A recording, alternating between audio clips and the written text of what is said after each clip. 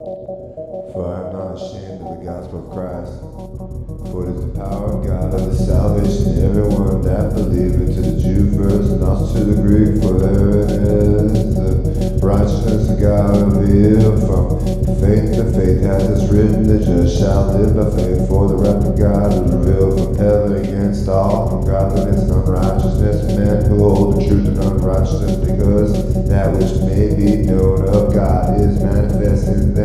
For God has showed it unto them, for the invisible things of him from the creation of the world are clearly seen, being understood by the things that are made, even as eternal power of Godhead, so that they are without excuse, because that when they knew God, they glorified him not as God, neither were thankful, but became vain in their imaginations, and their foolish heart was darkened. Professing themselves to be wise, they became fools, and changed the glory of the incorruptible God to an image made like to corruptible man, to birds and fourfooted beasts and creeping things. Wherefore God also gave them up to uncleanness, to the lust of their own hearts, to dishonour their own bodies between themselves, who changed the truth of God to a lie, worship a certain creature, one of the creators, blessed forever. Amen.